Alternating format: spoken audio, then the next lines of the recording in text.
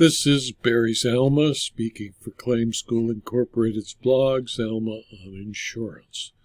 Today we speak about why clear policy exclusions will always defeat a claim if the exclusion applies to the facts of the claimed loss, and a policy only applies to the risks taken by the insurer and cannot be increased after a loss. When a crane collapsed and injured workmen, the plaintiffs in multiple consolidated actions appealed the judgment, granting the motion of the defendant, Burlington Insurance Company, for summary judgment based upon what the court found to be a clear and unambiguous exclusion.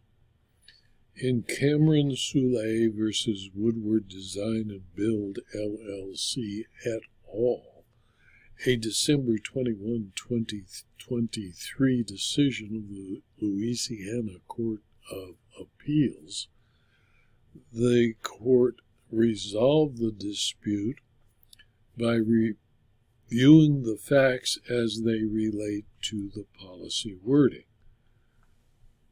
The facts started with a July 28, 2017 accident at the Standard Condominium construction project when a construction elevator hoist fell, injuring several workers, including multiple plaintiffs.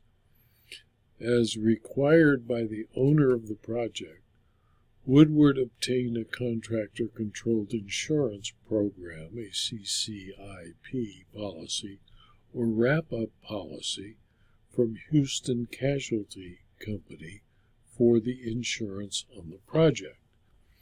Eagle's subcontract with Woodward provided that Eagle agreed to furnish all labor, equipment, miscellaneous materials, and supervision for manned material hoist erection and dismantle, including preventative maintenance for 12-month rental periods.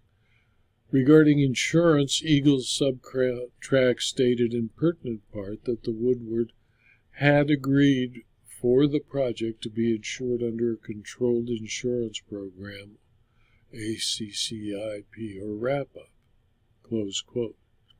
In connection with the accident, plaintiffs filed suit against various parties and TBIC, Eagle's own commercial general liability insurance.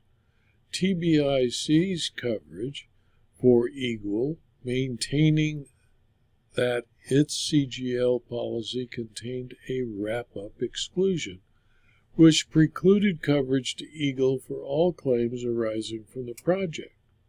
The wrap-up exclusion provided in pertinent part that coverage was excluded in all locations where you perform or have performed work that is or was to be insured under a consolidated wrap-up insurance program as described in the policy.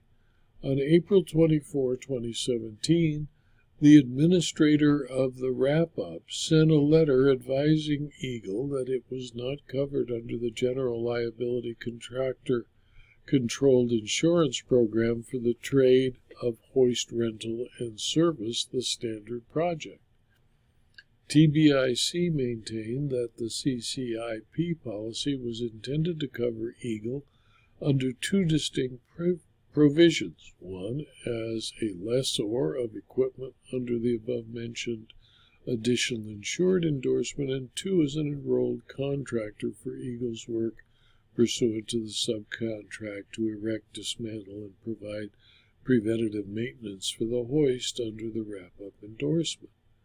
The latter endorsement provided that Woodward's enrolled contractors and insured only while performing duties related to the product and to the project. An insurance policy is always nothing more than a contract between the parties and should be construed using the general rules of interpretation of contracts set forth in the Civil Code. The judicial responsibility in interpreting insurance contracts is to determine the parties' common intent. An insurance policy should not be interpreted in an unreasonable or strained manner as to enlarge or to restrict its provisions beyond what is reasonably contemplated by its terms, or so as to achieve an absurd conclusion. If after applying the other general rules of construction an ambiguity remains, the ambiguous contractual provision is to be construed against the insurer and in favor of coverage. Under the rule of strict construction, equivocal provisions seeking to narrow an insurer's obligation are strictly construed against the insurer and in favor of the insured. Woodward's subcontract with Eagle, however, specifically provided that Woodward arranged for the project to be insured under the CCIP policy to provide coverage for Eagle's work at the project site. The CCIP policy was issued by HCC, notwithstanding the reason why Eagle was ultimately not enrolled. The record demonstrated that Eagle was clearly performing work on the project that was to be insured under the CCIP policy. Moreover, the plain language of the wrap-up exclusion stated that coverage for Eagle was excluded in all locations where you perform or have performed work that is or was to be insured under a consolidated wrap-up insurance program. The TBIC policy wrap-up exclusion clearly and unambiguously precluded coverage for Eagle's work on the project. Accordingly, the wrap-up exclusion, according to the Court of Appeals, must be enforced as written. In my opinion, courts are required to read the entire policy at issue and interpret the policy as its wording relates to the facts of the incident that resulted in bodily injury to the plaintiffs. The Court of Appeal did so and ignored the creative yet unconvincing arguments made by the plaintiffs. The policy simply excluded the incident. This video was adapted from my blog, Zelma on Insurance, which is available free to anyone who clicks on the URL zelma.com/blog. You can subscribe to the blog and you will receive notice of the 4,700 blog postings, and every blog posting, usually 5, sometimes 6 a week. You can also subscribe to the videos on YouTube and on rumble.com, and they're also free, as is the blog.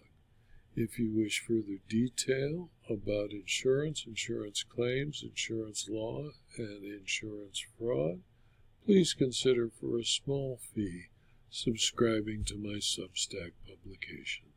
Thank you for your attention.